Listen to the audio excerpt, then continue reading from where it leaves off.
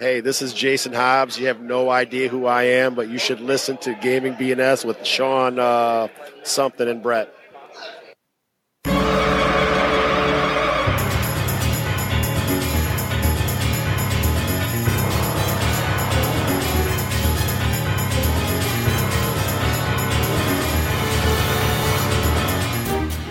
This episode of Gaming and BS sponsored by GameholeCon, a tabletop gaming convention occurring here in Madison in November. Get your ass to GameholeCon. Visit www.gameholecon.com for more information. I'm one of your hosts, Sean. Welcome to Gaming and BS, episode 85. We're talking about Counting Coup. Yeah, this is Brett. Good to have everyone online again, on board, listening, downloaded, whatever it is you got us at. So, hello and welcome. Yeah, welcome. So shall we get into it? We shall. So we got a couple announcements. What's this? We're on Google Play? Is that the deal? We are on Google Play, Brett. Awesome. Google Play. So for the longest time, iTunes has dominated the podcasting directory space. So if you're an Android user, you have to get a podcatcher, and then you have to get the RSS, paste it in the podcatcher. Some podcatchers you can search, and then it imports the feed into it. Google, I don't know if it was back in November or October. It was quite a while ago. Was mentioning how you could submit podcasts to the Google Play Store and that they were going to have a podcast directory. We did that, and it has gone live, and there'll be a link in the show notes for those that want to use that want to use Google Play as their source of our show. One more media stream in which we are invading or getting a foothold, as it were. So that's correct. Good. Yeah. That's good. Yep. Spreading ourselves around a little bit. Yes. So the other one I've got is a while back, Sean and I had sent a kind of a care package over. Thank you to the boys at Misdirected Mark. And it was just from Sean and I had the idea like, hey, they've been really nice and very gracious to us and very supportive. So, hey, let's do a little something nice for them. Sent them a box, had some goodies in it. And the boys over there, Phil, Chris, and Bob turned around and did the same back to us. It was not expected. So it was pretty cool. So just a quick rundown. They sent us an original top secret box set, complete box set. The only thing that's missing is dice. The box is in great shape. The books inside are looking sexy good. This makes me very happy. Got a Misdirected Mark 6-sider. We've got some encoded design stickers, a magnet or two, and some OSR-style dungeons. The coolest one in it is the Q1, Queen of the Demon Web Pits, by David C. Sutherland III with Gary Gygax. And this one happens to be signed by Mr. David C. Sutherland III, which is pretty freaking cool. And we've got Slave Lords A4, guys, a really nice copy of Isle of the Ape from the old World of Greyhawk setting, which I am still a Greyhawk fan. And one of the coolest pieces, I completely forgot this book even existed, was these Top Secret Companion that Merle Rasmussen wrote that goes in with this. So this is, it was pretty cool. It was very, very nice. So Phil, Chris, and Bob, thank you, gentlemen. I appreciate it. And so does Sean. This is pretty cool. Now we got to fight arm wrestle over who gets the goods. Yes, thank you very much, gentlemen. You didn't have to do that, and we appreciate it very much. Absolutely. No, this is really cool. Yeah, so let's get into Random Encounter. Let's do it. Random Encounter, an element of the show where we talk about, we field voicemails, emails, comments from social media and our website. We've got a few. We got to catch up. Last week we did not, or the last show we did not field a lot of comments from previous shows. Yeah, we had a heavy topic, so we kind of gave it a little rest and got into that instead. So, yeah. We want to start off? You start. All right.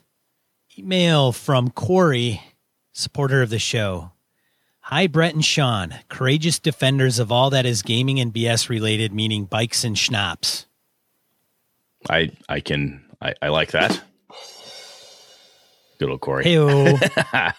I like it. I listened to your inclusion episode this week, and I did find it thought-provoking to some degree and would like to thank you both for covering a touchy subject and potentially controversial issues with candor and honesty with a real exhortation to make others feel welcome to games. Rather than comment on what you already discussed, I'd like to add my 2 Electrum pieces on one area you really didn't touch upon. Kids. All right. Earlier today, I ran my daughters, ages 9 and 8, my nephews, ages 8 and 6, and my brother, not Dave, who we've met, but our middle brother, who hasn't gamed in years. We played 5e D&D and had a blast. All of them wrote backstories, rolled dice, and creatively thought of things they wanted to do in our almost 2-hour session. We only had one combat due to all the role-playing.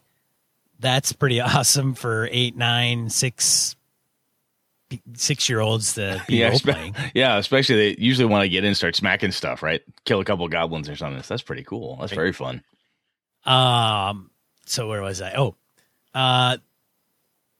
Role-playing, conversation, tactics, plans, etc. They all had. Ironically, the shortest word count backstory came from my brother. Even the 6-year-old, with his mom's help, had a longer backstory. They were all very involved, very immersed, and of course, like kids, tried to get in all they could while trying to maintain a semblance of orderly conduct and conversation, which was overruled many times by childish enthusiasm. Anybody who's run games for kids can, I can absolutely. Corey's dead on. When you run games for kids, especially at that age, they all are, when they're really into it, it's hard to control them sometimes. Anyway, carry on. I just have this vision of like overexcited, like kids just going bonkers. Oh yeah. And it's like snack time too. So if you're not careful, like they're all hopped up on sugar and everything else. They're like, it's like being mobbed by kobolds. Really. It can get ugly. Anyway. I will say these children, a mix of boys and girls, will be the future of our hobby. They are very creative, even if they don't fall into all of our generation's tropes. Check for traps, kill all monsters, etc. And want to role play out situations and search around and conduct plans. They had a blast.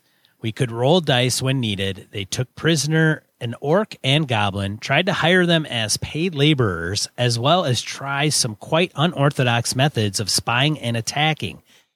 All told, I was happy to encourage creativity and felt that this generation should be nurtured too as potential newcomers for inclusion to the hobby. Most importantly, there wasn't a sense of reining them in to conform to a more adult method of playing. I didn't adhere to a, quote, you can only move your mini 5 or 6 squares. No, you can't do this, etc., end quote, approach. I let them describe what they wanted to do and let them see the dice decide it. When talking about inclusion, please also recognize this younger generation. They aren't suited to see the mature approach of the topics and situations you raised, for example, abusive, exclusionary, etc., and nor should kids have to experience that when first enjoying the hobby.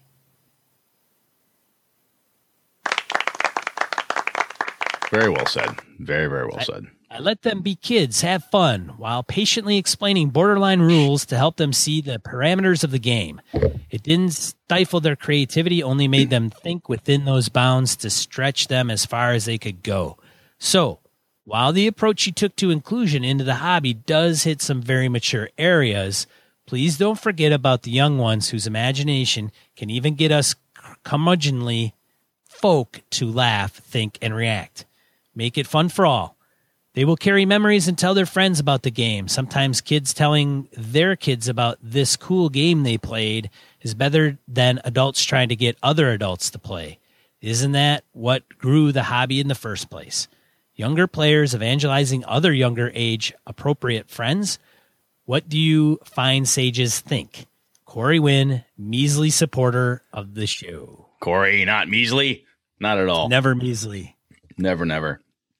I got to say, Corey, that's actually one of the reasons why when I have the opportunity, to game with my kids, and when my young daughter, Ilana, who's going to be 8, says she wants to be the dungeon master, give her an opportunity to do that. When AJ wants to run a game instead of play, make sure that he's got a chance to do that.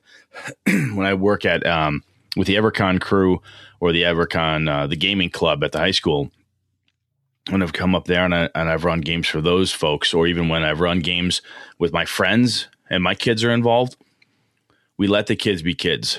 And if they have some wacky, goofy thing they want to do because they think it'd be fun, one of the worst things, in my opinion, you can do is stifle that creativity and say, well, that's just a bad idea because of X, Y, or Z. You know, some of this is the only way they're going to learn is through experiencing different things, and they've got to give it a shot. And sometimes they're really freaking creative, and they're going to do things a little bit different. They're going to be quote unquote childish at certain points because, hey, guess what? They're kids, and that's okay. And just because they're kids doesn't mean they can't enjoy a good plot line, have good fun with story and all that stuff.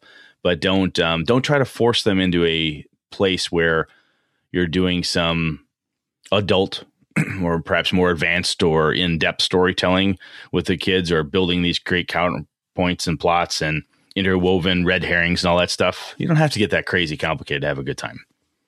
Don't be all adulting. Exactly. Back off the adulty, man. But that's a good point. I mean, and we talked about this in the inclusion episode, right? Is like, if I'm playing and there's a bunch of kids at my table, Brett doesn't have dead babies at the table. That's kind of excessive for kids. Brett watches his mouth when there's little kids at the table. When I ran EverCon last year, there was no fucks, goddams, and sons of bitches because there's kids at my table. That's inappropriate, you know? So, and when the kids want to do something and they want to try something, you give them a shot and let them go with it. So I think it's a good idea. Thanks for writing in, Corey. Absolutely, man. I will take the next one. JF emails us and says, hey guys, fantastic episode on inclusion in gaming and a pretty mature change in tone from the usual banter. It's nice to see you guys can play it serious from time to time because it was clear you meant business. One thing I was surprised you didn't bring up is how gaming grew out of nerd culture. It always surprises me how quickly a lot of gamers forget that gaming was born out of that culture and it was not accepted by the mainstream. For me and for a lot of gamers we know, we weren't the cool kids in the school, but gaming was a thing you could do to feel accepted and protected from people who would otherwise criticize you. When I hear about non-inclusiveness in the gaming community, I wonder where the lack of empathy comes from. How did the gaming community forget how alienating it is to be made fun of for being too nerdy, and turn around and make fun of other people for being female, gay, transgender, into story games, whatever? Even just spending a few minutes thinking about that might be a good way to start working on the problem. Think another the irony. Yeah, the absolute irony. Jesus. Yeah. I found a place that accepts me for who I am. I'll be damned if I accept others. Wait, what? Yeah, well, and I've been ostracized and I've been picked on. I'm going to do the same to other people. Yeah, it's a horrible cycle that needs to be broken, right? He continues with, I think another aspect that works against inclusion in gaming is the size of the hobby. Gaming is still a specialty interest. It's a niche market. People who play games are often fiercely loyal to their favorites. And after being told that their interests and opinions don't matter on so many things, see comments above about alienation in the mainstream. When you get into an area where your opinions do matter and everyone else has a similarly strong opinion, people might feel more compelled to defend them, which may lead to more divisions in the gaming community. Again, I really like the theme. Thanks for the episode. Keep up the good work.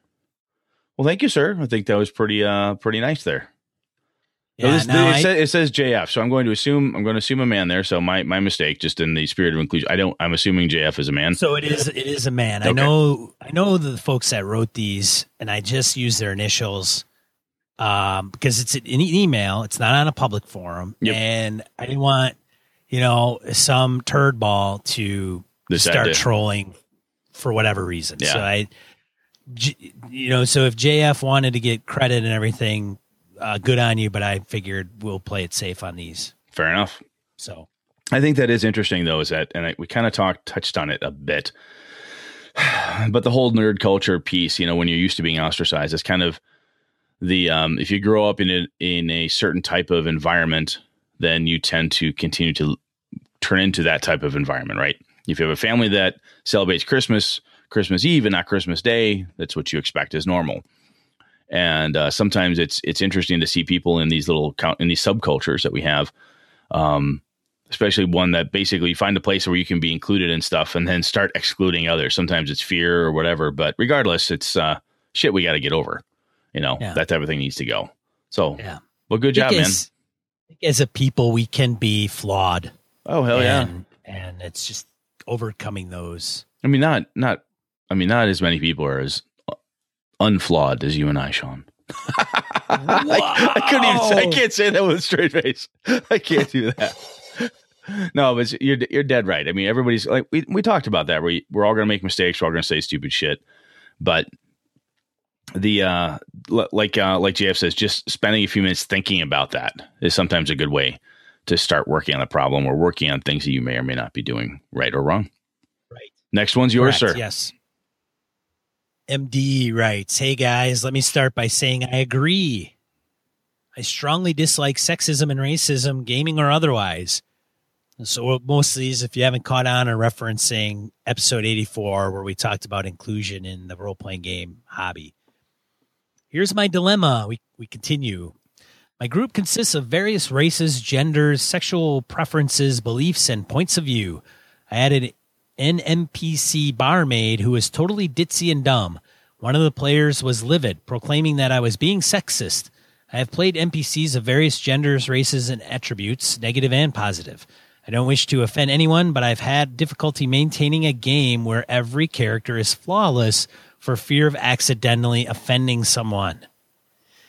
Ish. Hey, that's a touchy one. Yeah. I can't wait. I'm going to comment on this one, of course. "This has also led to villains having to be non-humanoid and non-speaking. Lest I offend someone by having an offensive villain.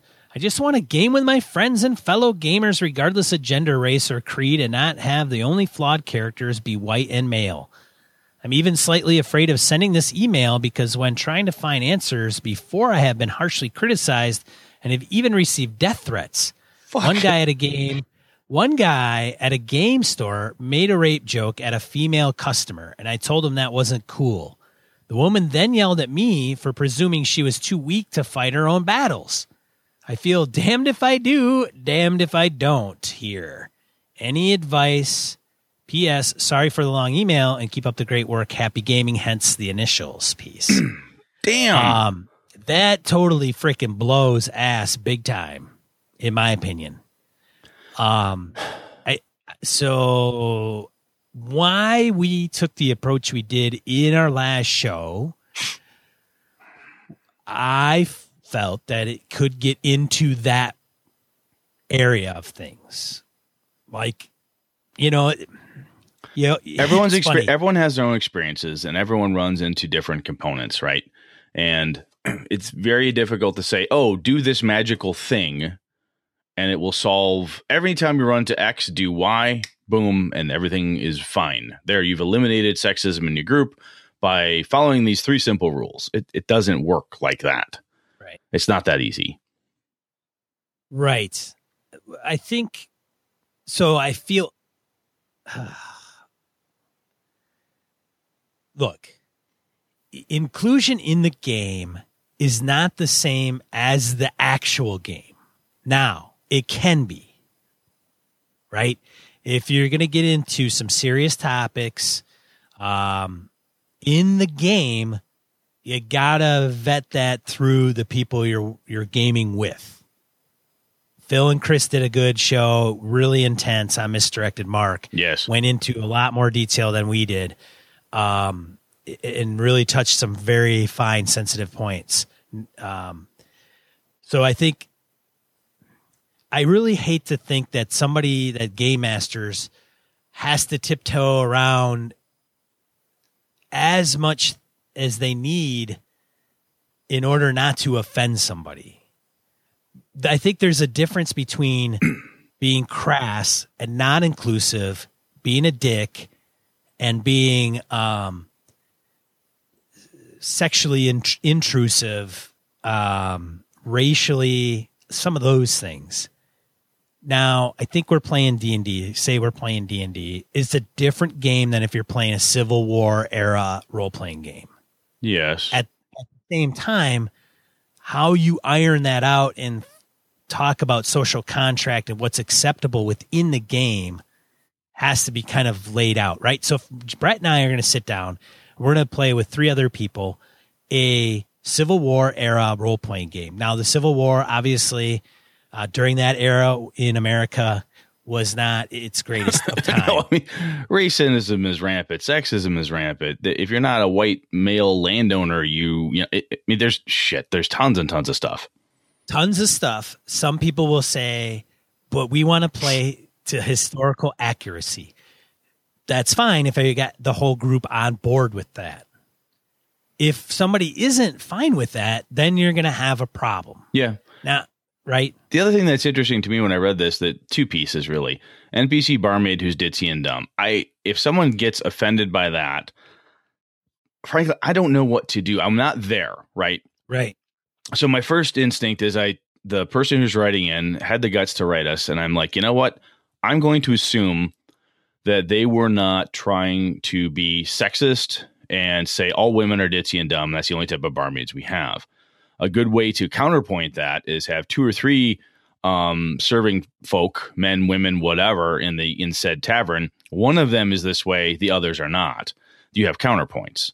I've done that type of thing to stop myself from always having the same a barmaid or a bartender is always a certain way. Add another one, and then they counterpoint each other, and then you have different pieces to kind of balance that out. My assumption here is that the person did not do this to be sexist. I wasn't there. I didn't hear it. Let's just assume that's the case. Yeah. Let's just assume that they had no malintent. Yep. You were role-playing an NPC that happened to be female, happened to be a barmaid. I mean, I don't know. It's goofy. And some of it comes down to social contract with the group, right? Is that if the group is like, look, I don't like that because every time I see that, this offends me or hurts me. Excuse me. You may have a group that's the parameters that they want to operate in. And if that is not how you want to play, or that is stifling to you for whatever reason, I mean, you can take anything to a level where your portion of the social contract becomes difficult, where you don't feel like you want to game with this group anymore because of whatever reason. And I never look at anybody and say, how do I do this? So if you say, look, if MD were to say, look, I just can't keep gaming with these guys. It is so every time I bring up anything, I'm always being hammered as being this. I'm being stomped on every time I turn around. If that's what you're feeling and so on, I think it might be worth a discussion with the group. And if the group is like, no, this is what you're doing is absolutely wrong, you can't run like that, then maybe you need to stop running for them. If it's hard to deal with. In this instance, as one of the players was livid. One of the players, we don't know how big the group is. I mean, It could be 3. That's true. I mean, 3 total, right? This person and 2 others. But if it's a group of 4, maybe numbers don't matter, but maybe it's a matter of bringing it up to the group and saying, look, or even aside, right? Not discussing with that person head on right away. Yeah. But say it's like Brett and Brett has the beef. And I say, I go to the other players and go, hey, I know Brett he gets offended at some of the things that I pull off. And I want to make sure it's not me. Do I do that? Is it a trend? Am I stepping on people's toes? Is it me? I just want to make sure, because if it is, I can change it and adjust. Yeah. If the other players are like, no, I think you're fine, Brett maybe it's a conversation then at that point to have with Brett with the other players to say, hey, and then you know what may just come down to is that Brett just doesn't want to game with me and the others because of the way we play. Yeah, I mean, there's a ton of things that could go behind that. Right? Yeah. There's a ton of things that could be behind it. Yeah. Could have had a super shitty day at work, and this is the thing that threw you over. Right. I mean, that's hard. That's a tough one.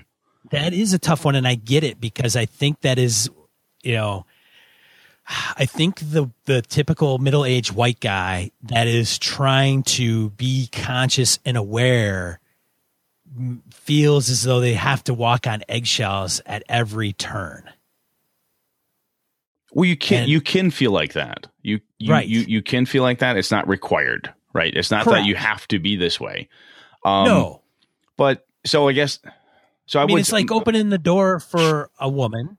Some women get offended at that. Yeah. Because they look at it and go, hey, I'm every woman. I don't need a man to open the door. Other women find it just fine. Yeah, I actually open a door for anybody who's close behind me, man, woman, or not. Especially if they got an armload of crap, because that's just polite. But yeah, I just do it for anybody. So who gives a shit? Yeah. I guess, so if MD's kind of asking for advice here, my thought is that in that particular instance, I think it might be worth a sit down, as Sean said, with either members of the group individually or without that individual who is livid to find out what happened. And quite frankly, you could be in a position where you can't win and the other person feels they can't win either because they're like, look, I've told you this before, MD, I don't like this and we can't seem to get past this. Sometimes you can hit an impasse with gaming groups or anybody else. And, I don't know. And I'm not there. I'm not going to cast blame or anything like that because I don't know specifically what happens, right? I'm not there. I don't know all the players. But I think by taking the time to talk and to discuss it with the people in the group and try to figure out what could be done differently, my concept of a counterpoint, I found that has helped me, like I said, just to make sure that I'm coming up with all the alternate concepts instead of everyone behind the bar is, a fat balding, late middle age guy who runs the tavern. Right. Change it up. Next bar is somebody different. There's 2 bartenders. There's 2 or 3 barmaids or men serving or whatever you have. Just changing it up a little bit, or even if it's So anyway, that could be an idea. To skip to the other one at the back end, when a guy at a game store making a rape joke at a female customer, when you tell him it's not cool, and the woman yells at you, right? Yes, Screw this is not the woman and the guy. It's not. Yeah, this is you saying that's not cool. If the woman doesn't care, if she says you're presuming I'm weak, say no, I'm not. This is Brett's advice. I have had that happen to me, and I've had a woman say, "Are you saying I can't?" I said, "No. What I'm saying is I think that shit's offensive, and I don't want to hear it. If you're cool, if you two are cool with it, please take it somewhere else." Yeah, because the conversation, the conversation is offensive to you. I am not stepping in to save the woman. I'm not stepping in to save the man. I am simply saying that this conversation in a public game store is unfucking acceptable, and I won't have it. I'm saying that's offensive, and like, what? That's not cool? What do you mean it's not cool? And if she's mad, like, look, this is me. I'm just telling you, I'm not cool with rape jokes. Take it somewhere else. If you two want to have rape jokes, go outside. Go rape joke the crazy outside, not my thing. Yeah, and then defend yourself. However you want. Yeah. At that point, you're not there to save her. What you're there is saying, look, dude, that's not cool. If nothing else, people need to start to understand when you say that person, well, wow, someone was offended by me, and it wasn't a woman. It wasn't a mom with 2 kids. It wasn't a grandmother. It was this guy who said, dude, not cool. Sometimes, from my discussions with my wife and other women I've known and people kind of around this type of topic, where people have said sometimes a person who feels uncomfortable will, like in this instance, I am absolutely guessing here, 100% guessing. It's conceivable that she reacted in the only way that she knew how, and that she was actually grateful, right? She may have not wanted the joke. She may have acted cranky at you to show power, or that's just how she reacts. Some people react oddly, strangely, or what may appear odd or strange to you or I from the outside. So it's not, I would never take it as that she's a bitch, or she's lashing out at me, or, oh my God, what the fuck is wrong with her? That's however she reacts is how she reacts, however he reacts. But it's about you making a statement that I do not think this is cool, and you don't get to talk about this around me, right? If my wife was in the store, my wife would have looked at him and said, that's not cool. Right. I would have said, that's not cool. Not because you two, a man and woman, are having this discussion about rape. No, it's not fucking cool because I don't want to hear about it out loud in a gaming store. Yeah, and I'm not defending somebody's honor while I'm standing there. I don't want to hear the bullshit. That's not called for, and it's not appropriate. Yeah, it's not appropriate at all. I mean, think about the other people around the store who have to hear this and deal with this crap. It's just not acceptable. If it makes you uncomfortable, you don't have to listen to that crap either. I got another comment before we wrap up this email. Go ahead. Look, all you assholes out there that are freaking death-threatening people, cut that shit out. It's not freaking called for. Yeah, absolutely. I mean, death threats. I mean, come on, give me a freaking break. Yeah, what the fuck? Uncalled for. Absolutely uncalled for. You get pissed off at somebody, You get pissed off at somebody, unblock them, don't follow them, don't associate with them, whatever the case is. If you want to debate something, fine. But death threats makes no sense to me whatsoever ever. No, I don't get that either. I don't either. I don't get it. Like I don't even know where somebody gets that nerve to like vomit that shit up where they're going to wish somebody death. Yeah. I wish you would just die. Give me a fucking break. Yeah. What is wrong with you? Anyway, got my blood boiling now. Next one. So MD, I hope that the bits we threw out there, I hope that was helpful. Honestly, if you want to talk about that differently, whatever, feel free to email Sean or I. Sometimes it helps to bounce things off of other people.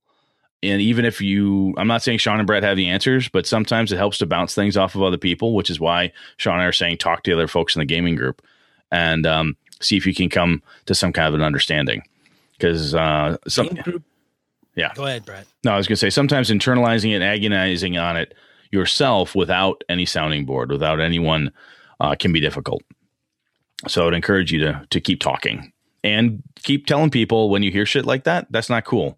And on behalf of the rest of decent humanity, MD, I apologize that you've had death threats because that is, as Sean said, total horseshit. Shit is uncalled for. All right. Next bit. Excellent show, guys. As one of your 2 female listeners that responded to the survey, at least. Yay!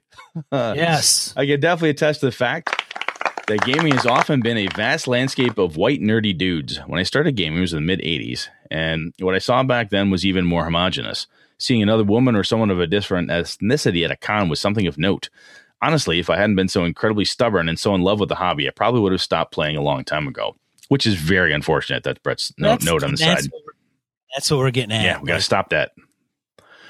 Goes on to say, female friends that don't go into game stores unless they vetted it enough to know it's a safe place. Other female friends will attend cons, but don't play games unless they know the GM and know the GM will shut down creepy players. Heck, one friend even had a con engagement ring, quote unquote, she would wear so to more easily shut down getting hit on. I'm glad you guys and the Misdirected Mark guys tackled the subject. I've been carefully watching the Gamergate debacle for some time, worried that some of the vitriol may spread into my pen and paper part of nerddom. The more people are willing to stand up to the assholes and redirect the misinformed, the better off we're going to be. Well, thank you, ma'am. I appreciate that. That's what Sean and I wanted to try to do, and I know the guys at Misdirected Mark were doing the same. As we've said, we come from our privileged position. We know this, and I want to be better. I want to be more inclusive. I want to make sure that people are having fun in my hobby, and I think I'm glad that you feel comfortable enough to continue to listen to us. And that you felt comfortable enough to send us the kind words there. So thank you. And the information you had as well around women having to vet game stores to know they're safe places, having to wear con engagement rings just to get people to back off on you. That's the type of shit that, when I see that stuff, I try to say, stop it. Right. That's the same thing as the rape joke in the store. I don't like it. I'm going to tell you it makes me uncomfortable. Please stop doing it. So anyway. Yeah, that's a really unfortunate thing to hear. Yeah, it's very unfortunate. Now, having said that, I wanted to mention too, Happy Jacks touched on it. They had their B team in on one episode. Their B team is not Stu and Jib and Stork, which is their regular lineup. So the guys that were on there, we're talking about this, came up as a brief snippet because there was an incident. They get these gamer horror stories that people write in and talk about, and then they kind of bring it up. And one of them happened to be, I can't remember the details, but I believe it was a lot of sexist. And one of the things they mentioned was just at a con, if you had one of those things that were under a badge where it was like safe or whatever you call it, but they were just talking about some type of kind of logo or something that you could put on a con badge or a table, like placard, or even at game stores that would just kind of, everybody would be able to just notice it and understand what it meant. And you would be like, kind of like the safe place. I think there's like safe place for kids, right? It's kind of like this establishment doesn't allow X. We stand for this thing. We will not tolerate this other thing. Yeah. Well, growing up, did you have Helping Hand? I think a Helping Hand was a thing growing up with us, Brett. Do you remember that? Vaguely.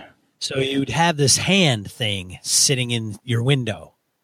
Like if you wanted to, and you wanted like kids, it would be a safe place for kids if they were walking home and somebody came by like in a van and started being creepy. And there was a house with this little yellow sign with a black hand in it. You could run to that house as kind of a safe haven. Oh, got it. Okay. Yeah. And I think it's something to that effect, which I thought was kind of interesting. Interesting idea. I don't know if it'd take off, but So anyways, we had a couple other folks had written in. One of them was just a quick snippet saying, "Thanks for saying what needed to be said, guys. That was awesome. Thank you very much for taking the time to tell us that. It's really cool to hear." Paul M commented on the website, said you did a really good job with this episode. It's a tough subject, but we all have to work together to cut out this cancer that is ruining so much of the hobby. Thanks for talking about it. And then to kind of step back a little bit, we had Carl Kiesler had stepped up and talked about a Western RPG. We're totally stepping back to episode 83, where we had a question around aces and eights. And Carl Kiesler, we've got a link out there. It's called Sidewinder Recoiled. And Carl says, after listening to the latest episode, great job, by the way. So that was 84. He liked that. He heard us talking about the Wild West RPG, aces and eights, and wonder if there was any other Western games out there, because Sean and I had asked about that. He was here to say, yes, there is, and he worked on it. That's the Sidewinder Recoiled. So Mr. Carl Kiesler has worked on that one. Sidewinder Recoil is a game made by me and my friends at Doghouse Rules. I did the layout, covers, and art direction. The other guys are the real brains and did all the writing and editing. We even won a Golden Ennie for it back in the day for Best Electronic Product in 2004. Yes, very, very cool. Says that was right on the cusp of the great PDF boom. They partnered up with Green and Ronin and had published in a softback under their Mystic Vistas line. You can still find the book for sale here and there. We have multiple supplements for the game, like an entire Western town that statted up and mapped. They call it Frontier Towns, Fort Griffin. And we have a little RPG zine that we called the Fort Griffin Echo, based on an old 1880s newspaper layout. 3 adventures for the Wild West under our Buckshots line, and even an NPC supplement called Six Guns. The game uses the D20 modern rules. Shows how long ago we did this. That's true. It was a while back. And it's a straight-up Wild West book. No weird stuff like in Deadlands. We did get the Savage World license and converted our Buckshots adventures for that system. We have currently been in a long hiatus, but hopefully we can get back into producing more games. So just wanted to throw that out there for Wild West RPGs. Keep up the great work on the podcast, and we will have a link in the show notes. There's some free downloads out there for the Doghouse Rule guys, so take a look. Good stuff. Yeah. We got one more? You read that one. One more. Hawk Sparrow. On today's podcast, it's always good to talk about this topic. So going back to that of inclusion, The biggest opportunity for us is to speak up when we see someone crossing the line. I prefer pulling folks aside and addressing whatever issue one-on-one.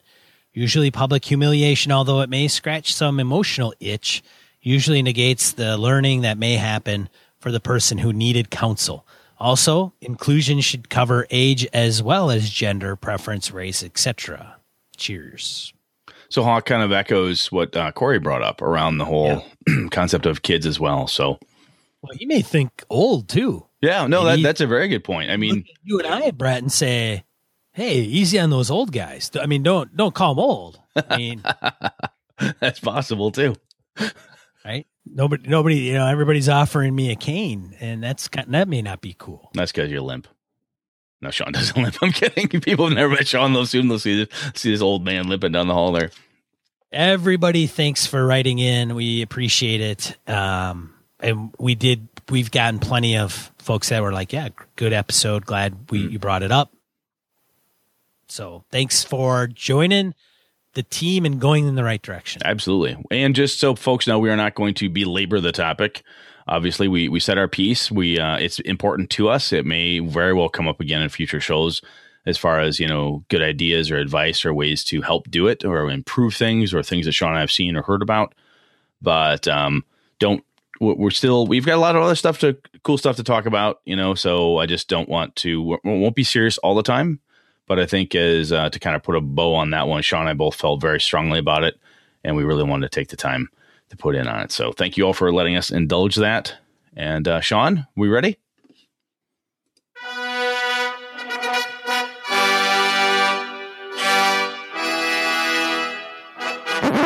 Counting Coop. What's this counting Coop? Coup. There's no P. It's coup. Counting coup. There's P in there. I know it's silent, you jackass. There's P in there. And we've gone right back to our old methodology already. So a while back, I believe it was, now I'm going to forget myself, Faithful Mike had asked about something I'd mentioned offhanded. And just so you know, we only have 5 minutes to talk about this. Whatever. I'll take what it takes. Go ahead, man. Bitch. So a while back in my World of Avalon, the guys ran into a lizard man. It was actually Gator Man, and he lived in the sewers of the massive city. And this Gator Man had so they encounter him, the PCs do, and he has this thing where he's challenging the strongest looking fighter in the group to single combat. And they're like, all right, this will be great. We'll judge the whole thing. It'll be single combat. We'll win. We'll get what we want out of this. It'll be great. Well, through the process, this massive alligator man is counting coup. And counting coup is a Native American thing that was done where you would get close enough to your opponent to touch them, either with a coup stick. They would have sticks you would whack them with or tap them with, or even barehanded. There's stories about certain people counting coup on bears. I shit you not, walking up and slapping a black bear or a grizzly bear on the ass and then escaping. People have been eaten doing that, or at least savagely mauled. Anyhow, what this big gator man was doing was counting coup on this big tough fighter in this big open sewer area in Avalon. The fighter's like trying desperately to hit him. He's hitting him and doing damage, but the gator man's whole thing was boom, tap, and he's using the flat of his axe just to tap this fighter. And every time it happens, the other gator men, the bad guys, if you will, are just roaring and cheering that this is great. And every time the fighter from the player side lands a blow and draws blood, he gets booed and hissed because clearly he doesn't know how to fight. That's not what one-on-one combat is, because that was a cultural thing. So what happened was I wanted to introduce a group of NPCs that the party that was very physical and aggressive and all that stuff, but I didn't want it to be just another batch of monsters in a sewer of a city that you would have to kill or beat them down, take prisoners, the usual rigmarole. They got a taste of the culture. And after a certain point, the Gator Man backs off, raises his hand after I determined it was 6 rounds of combat, was how long it would go. And he turns his back on the player character and looks to the crowd and, says basically who won, who scored the greatest points. And the players are just befuddled. They don't know what the hell just happened. And then someone goes, oh my God, he's counting coup. Son of a bitch. I had no idea they did that. And it became a mechanism that was how you gained honor. That was how you proved that you were a mighty warrior. I didn't have to kill you. All I had to do was touch you and prove to you I could have slain you, but I chose not to. I was in close enough. I could have taken your life. I chose not to take your life. And you, by hacking me with your sword and desperately trying to do this, you're clearly not a very good warrior. The best you could do, you can't pull your blows. You can't control yourself. You're clearly not a good warrior. So kind of short, the reason I did it was I was trying a different approach to combat. And other people have talked about this before too, but combat can be just as effective, in my opinion, as moving plots, development of characters, development of settings along as anything else. You can drop clues, all sorts of cool things. And combat isn't just a break from the actual plot line. Like, well, we have to go here and get X from the kobolds, which means I have to go kill all the kobolds in order to get the thing. No, it doesn't. It doesn't have to be like that. The combat's not just another. It's not like every adventure has 1, 2, 3 combats, another clue. 1, 2, 3 combats, a third clue, or whatever. Combat can be a cool thing that you can introduce a lot of different cultural pieces, NPC goals, initiatives, concepts, and you can drop a lot of clues in that way too, just for the overall plot line. Sean, what does that make you think? It is an interesting thing that I've never encountered in a role-playing game, Brett. Yay, it's new. that I know of. I mean, I guess I'm trying to think of maybe if there was ever a situation where maybe there was a higher level baddie and would just mess with you. Like they could probably take me out at any minute, but chose not to because they were so higher. Yeah, they were so much higher level that by just coming in with a strong arm and lay wasting the party or my player character would be just too easy. Mm-hmm. So maybe it's one of those. So that type of thing, from a clue perspective, indicates that this NPC has a level of confidence, arrogance, or a mixture of all, or he looks down disdain for the person he's combating, that he doesn't feel this person's worth anything, right? If you've ever seen The Presidio with Sean Connery, I'm going to kick your ass with this thumb. I'd use the left one, but it's far too powerful. And he then proceeds to beat the shit out of the barroom bully using his right thumb. It's been a long time since I've seen that movie. But it's that concept, right? That scene tells you a lot about Sean Connery's character. So if you have let's think about other kind of alternate. So Counting Coup is one of those things that culturally, from a cultural perspective, if you don't know what that is, if your player character's never seen it before, this huge gator man the size of an ogre comes up and taps you on the side of your head. You know, he's not even trying to do subdual damage. He's coming in and just touching you to prove that he can moon him. Just to moon him. Yeah, do the Scottish thing. Stand on the hill, lift your kilt. There you go. Oh, pants him. Pull down his pants. Yeah. So there's other types of I'm dubbing it alternative combat. Sean, have you ever had a duel in one of your games where people are dueling? You know, two people. You, sir, and I shall meet at the first dawn swords, whatever. God. You ever done that? Man, I'm going to feel like I haven't played in a game before after this episode. I can't remember. Oh, man.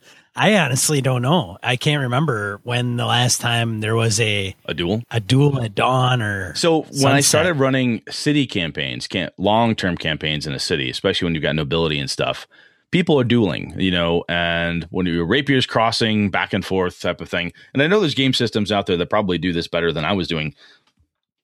At the time, I was using either GURPS or D&D or Pathfinder or whatever I happen to have. I could have done this in other games too, but we would Star Wars. Yeah. Star Wars, man, episode 1 with Darth Maul, Obi-Wan and Qui-Jin. They're like, we got this. Oh, yeah. Yeah. They go 1-on-1. Well, 2-on-1. But if you duel like and you set a rule like until first blood is drawn, or that's considered a win in a social structure that your player characters may be new to, you've encountered this city, you're there, someone's angered a noble, it's swords at dawn. Great. You show up. Each person gets a beautiful custom rapier and all right, at it, whatever. I'm skilled in rapier, says the bard. I'll go. And the other guy comes in, he wins initiative and he cuts you.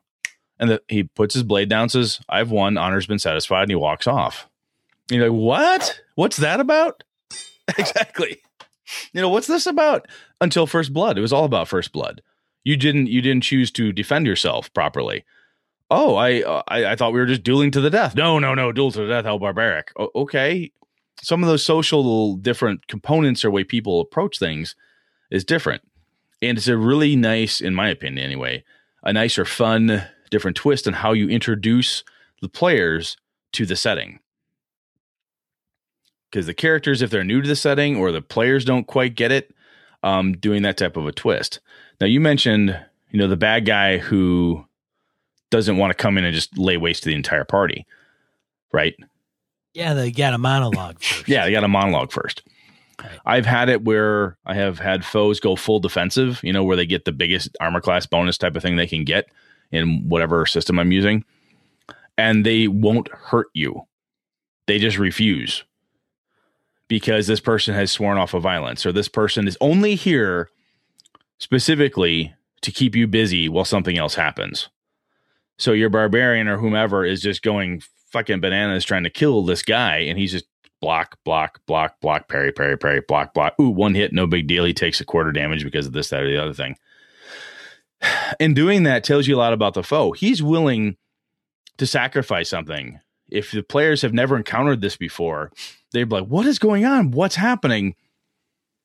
are the characters looking around? Are they trying to see what else is happening in the dungeon corridors, or what else is happening in the halls of the castle, or wherever it is that this battle is happening? What else is going on that these foes aren't fighting back? What's logic or reason behind that?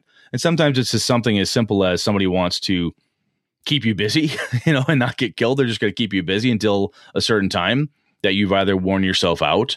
Some games would have exhaustion type of thing. After long bouts of combat, you get very, very tired. If the person has a better endurance than you, when I used to play Amber Diceless, this was a thing people would do, would just go defensive and let someone appear to win for a very long time and then pull a Princess Bride.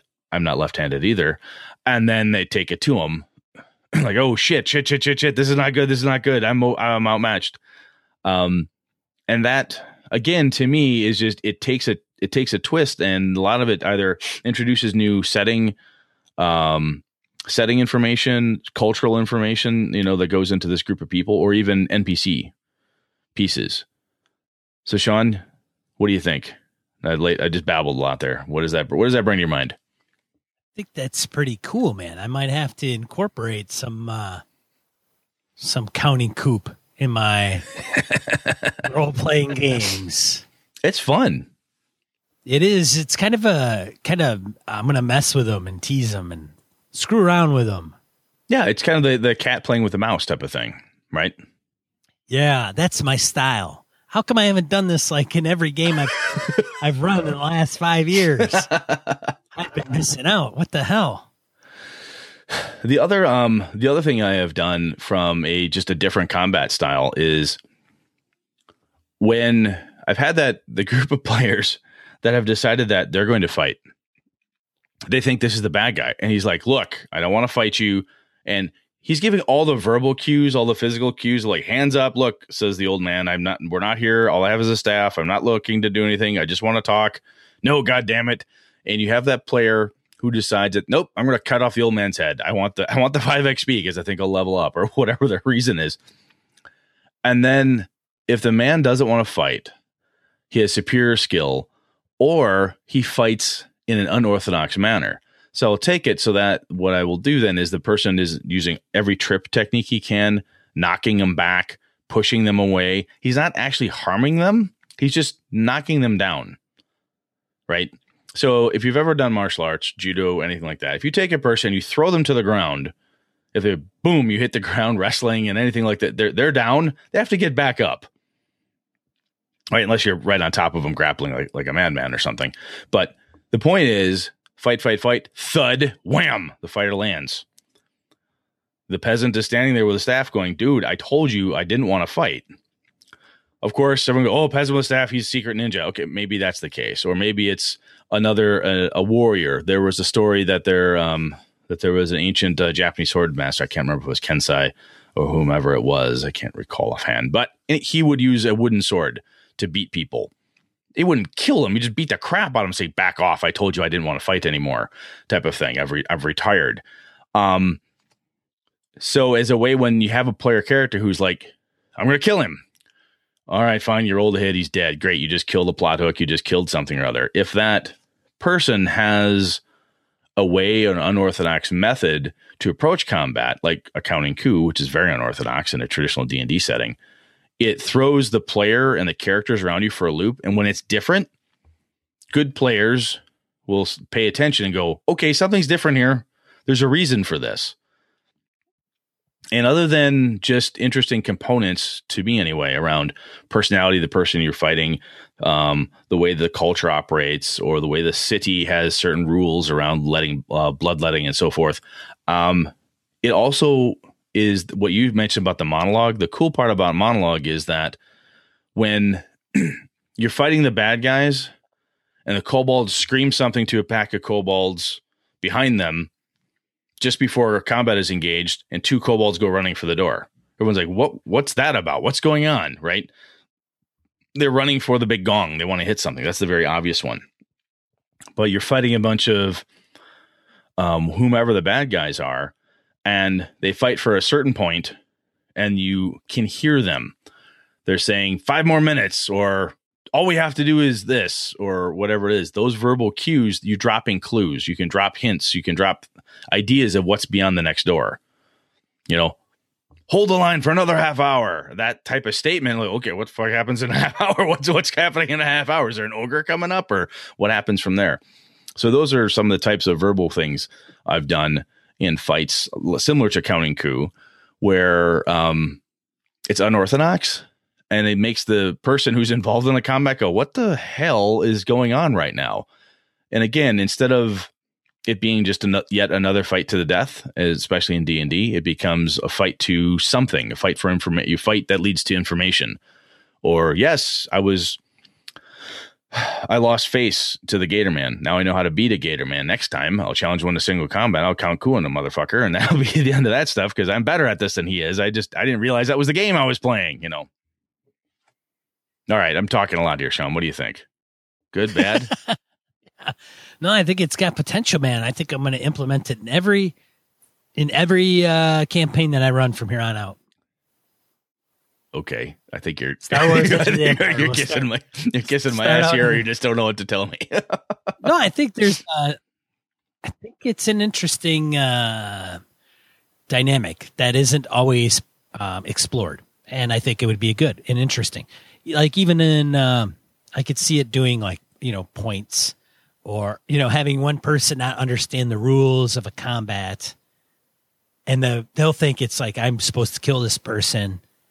Wow. It's not, they don't win anything or they don't get any points. If it's to the death, it's how many points they score by touching the individual or putting a mark on their body. Yeah.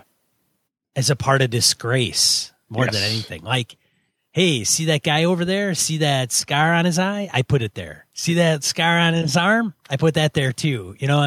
Just, flick, flick, flick the ear. Yeah. All the time. He. Yeah. Look what I can do with impunity. You can't stop me. I can do this all day. Yeah. I like it. Yeah. The other thing I like to do with this is then take it to social interactions. So if you're doing a courtly thing, this happened a lot in Amber and in my vampire games back in the day, is when a lot of it is banter. You're trying to get clues from people. You're acting very courtly. You're trying to figure out what the next big plot is or whatever's going on. And that in a way is also kind of an unorthodox combat. And some game systems out there probably do this better than others, but just the concept that a social interchange, as we all know, could leave someone very disgraced. If they do poorly in an open debate in court, they may look the fool. He or she could end up looking very foolish in front of another person. And that, they're trying to talk to this noble lady and she just makes them look like a bunch of jackasses. Now they're disgraced. None of the other nobles will talk to them. Right. Or they're working this noble lady, trying to get her to talk. They say something that's offensive. Slap, her glove comes off. She points at a fighter or whomever and says, "You, Dawn, swords." Okay, now you've got to fight this woman and you're drug out there. And if you don't know the rules, perhaps she's a very good swords fighter. She's awesome. She's there. She understands the rules. She comes in and cuts you. And if she backs off thinking I've won because to the first blood, you run her through. And suddenly, your character is, arrested. It's this horrible thing. Shame upon you and your house forever. And it's this huge uproar because you dared to kill this person. Well, she was trying to kill me. No, she wasn't. It was a duel, you jackass. It was first blood. She cut you. She won. How dare you fight back? And even if you don't kill her, if you were to have wounded her badly enough, she now has this huge vendetta against you because of everything you did. To me, it's fun, different ways to twist combat and make it worth more than just another life or another fat, juicy wad of soft, squishy experience points to go for, right? Yeah. Right. Dude, I'm with you. All right, cool. Well, that was pretty much what I had from a Counting Coup perspective. I just wanted to, I was asked to talk about a little bit more, and I wanted to throw out there kind of what I did in that space. I'm sure other people have cool, fun ways to unorthodox in combat other than just grappling. It could be a whole nother episode. That's kind of a different approach. But kind of in lieu of grappling, I started using these other components where you still have a regular to hit die and so forth, but the result isn't always damage. The result is sometimes simply a nick on the face or acoustic that taps you upside the head, gaining points for the other person who knows the rules of the combat that you simply don't. It's fun. Right. Yeah. So if you count Coop, I'm just going to slap you. Let us know. Email us at gamingnbs@gmail.com. Come to Game Hole Con and watch me count Cool on Sean all day long as I slap him about the head and neck with a wet fish. Yes, that's true. Let's get into die roll. 2 to 4 miscellaneous points of gaming and geekery we want to share with you. Brett has 2. I have 3. Brett. Yes. So newscientist.com, there's a link out there in the show notes, is a huge never before seen lake spotted hiding under Antarctic ice. For anyone who has read Lovecraft or played Call of Cthulhu, we all know that somewhere buried under the Antarctic ice is a nasty, squamish thing, a horrible place of cyclopean madness, and chances are they'll unleash some Shoggoths and we'll all be dead. But hey, at least you heard it here first, folks. Dude, it's The Thing, man. John Carpenter. That too. That movie rocked. I've not seen that movie. I need to see that. Are you kidding me? I've not seen that serious? movie. I've not seen it. Oh, it's on like dude. the list of shit I have to watch. I haven't seen it, but I've heard nothing but awesome. I remember seeing that when I was a kid, man. That thing just was like, oh my God, is this for real? Did you see the remake or didn't they do a remake? No. I thought well, there was one that was originally done. I mean, I don't know if it was the 50s or 60s. Then John Carpenter did it, and I don't know if they redid it since he did it. I thought there was one more recent. Anyhow. Yeah, it's Kurt Russell, man. Oh, okay. Well, then. The other one I have is about a book collector who saves Timbuktu's national treasure. There's a librarian.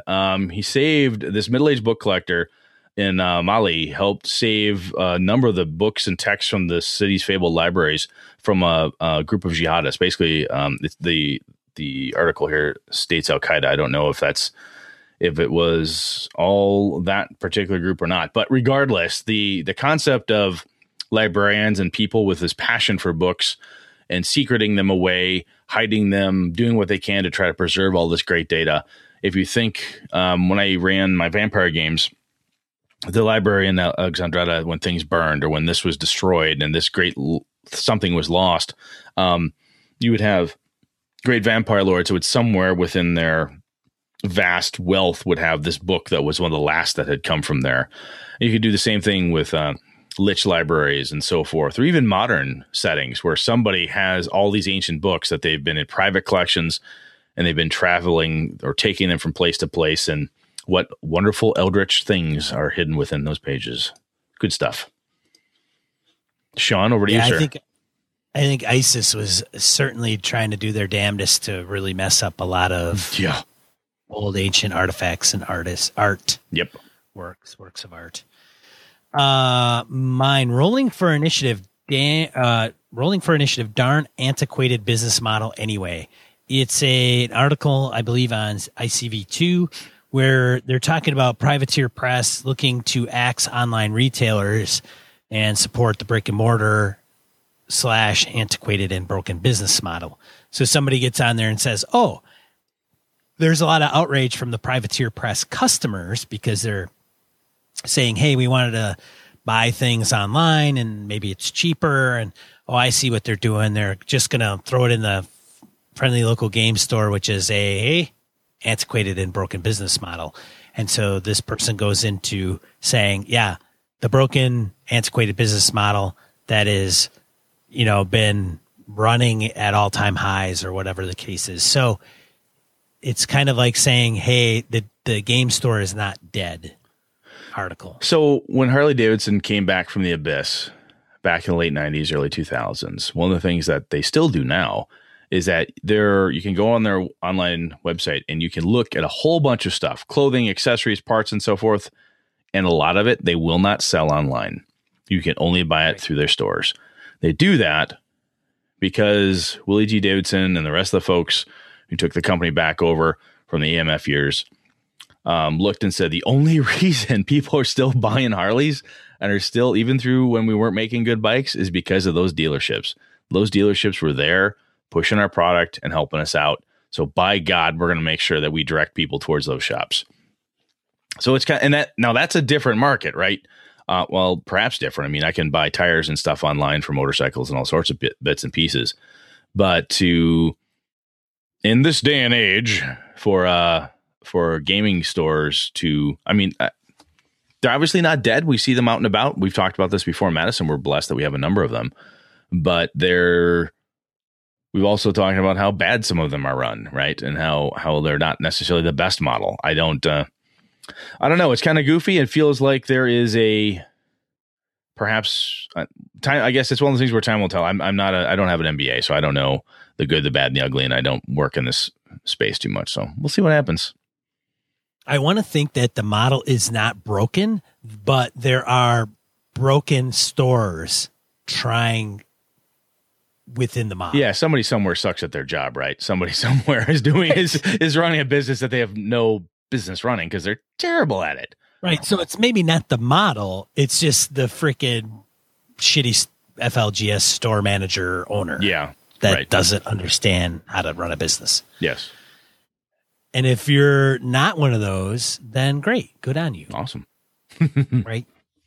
Sean Patrick Fannin shows off the Savage World Rifts covers for Savage Foes of North America, as well as the Player's Guide. Sean, were you ever a Rifts guy? I was not a Rifts guy. Jimmy, one of the guys that I game with, you've met. Yep, Jimmy talked about Rifts. Is a Rifts guy, and I've never played Rifts. I never got into it. I don't know much about it other than it's based off the old AD&D stuff. Palladium. Palladium. Yep. It's you can play lots of different things, and the whole concept is, my understanding, is these different worlds kind of coming through these rifts. It has mega damage, man. I know. Mega fucking damage. Yeah, damage and mega damage. Yeah. I thought there was super mega damage. I don't know. I never got into Rifts. I had a couple of friends of mine that were huge Rifts fans. My buddy JR. I think you've met JR. Big Rifts guy. And I've played with him. When I played with him was the only time I had fun with Rifts. Every other time I played it, it was just a clustered mess. That back to the business model is some game master somewhere sucks at his job. That's kind of what I was up against the previous times. JR's a good game master, so that helped. Anyway, they say Savage Worlds will be really interesting to port Rifts too, because Rifts you can play lots of different things. Oh, the fucking power! The power in Rifts in that Palladium system is out of this freaking world. There's crazy power levels there. In Savage Worlds, some people have said that they don't think it's powerful enough. I don't know what that means though. We'll see. Oh, pardon me. Tabletop-art.eu for dressing up your table, maps, and miniatures bases. All your base belong to us. Check it out. I thought there was some cool stuff on there. So if you're a miniatures nerd, that's very cool stuff. Yeah. Cool. Oh, we also had one from Hawk Sparrow.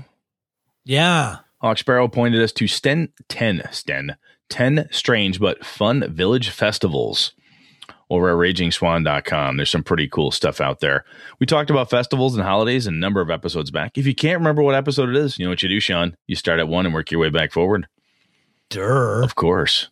But there's some cool stuff in here about like witch hunting, dead raising, river dunking, pig racing. There's some fun stuff in there. And this is those types of pieces that, similar to Counting Coup, can help make your little game world come to life there. Pretty good stuff. Thank you, Hawk. Appreciate it, man. Yeah. Thanks, Hawk. Patrons, this show brought to you by patrons like Joe Swick, Kevin Lovecraft, Steve Day, Old School DM, Christian Sexy Voice Serrano, Jeff Rademacher, Forrest DeGary, Misdirected Mark, Brett's Biggest Fan, Mark Anthony Benedetti, Tony Baker, Palladian, Corey Wynn, Bruce Cunnington, new patrons Eric Jeppesen, Andy Hall, Sean Nicholson, and Tim Jensen. Consider becoming a patron of the show at gamingandbs.com/Patreon. Otherwise, next episode, man, we're going to talk about Table Talk, PC and GM communications at the table. Should be kind of fun. Table Talk. Exactly. Yes, Table Talk. Table Talk. This is one of your hosts, Sean. And this is Brett. Good night, good game and all.